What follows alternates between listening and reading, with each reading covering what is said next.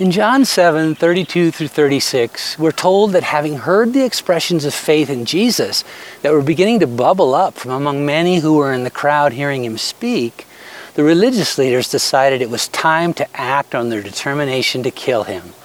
So they sent subordinates to make the arrest. And we'll find out how this turned out when we get to the final section of the chapter. But meanwhile, Jesus continued speaking and said he would soon be returning to the one who sent him, God the Father, and that when he did, no one would be able to find or follow him. He wasn't saying that he decided to give up on humanity and was just going to cash in his chips and go home. He simply meant that he wouldn't be with them in person much longer. There was a time limit on his physical presence. He would be fulfilling his redemption assignment and returning to the heavenly realm.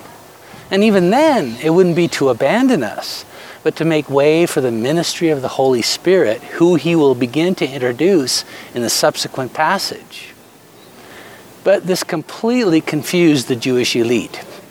And even though Jesus had been perfectly clear, they began debating among themselves concerning what he meant about where he'd be going.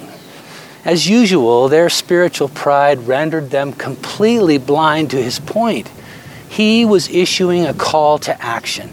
It's as though he were saying, the time to believe is now, while we're literally in the same room together, where you can hear my teachings with your own ears and see my miracles with your own eyes. Don't put it off.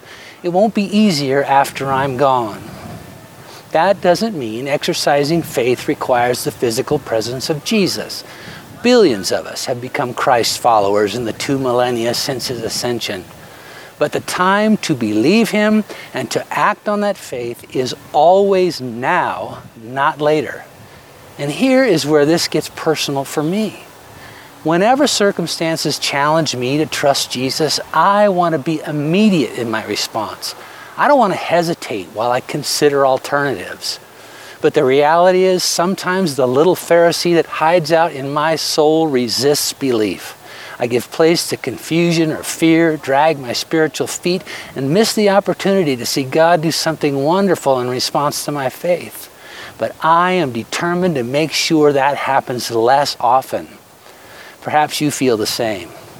If so, I encourage you to scroll through the list of your life's challenges today and sincerely decide that now is the time to trust Jesus with them. What are you waiting for?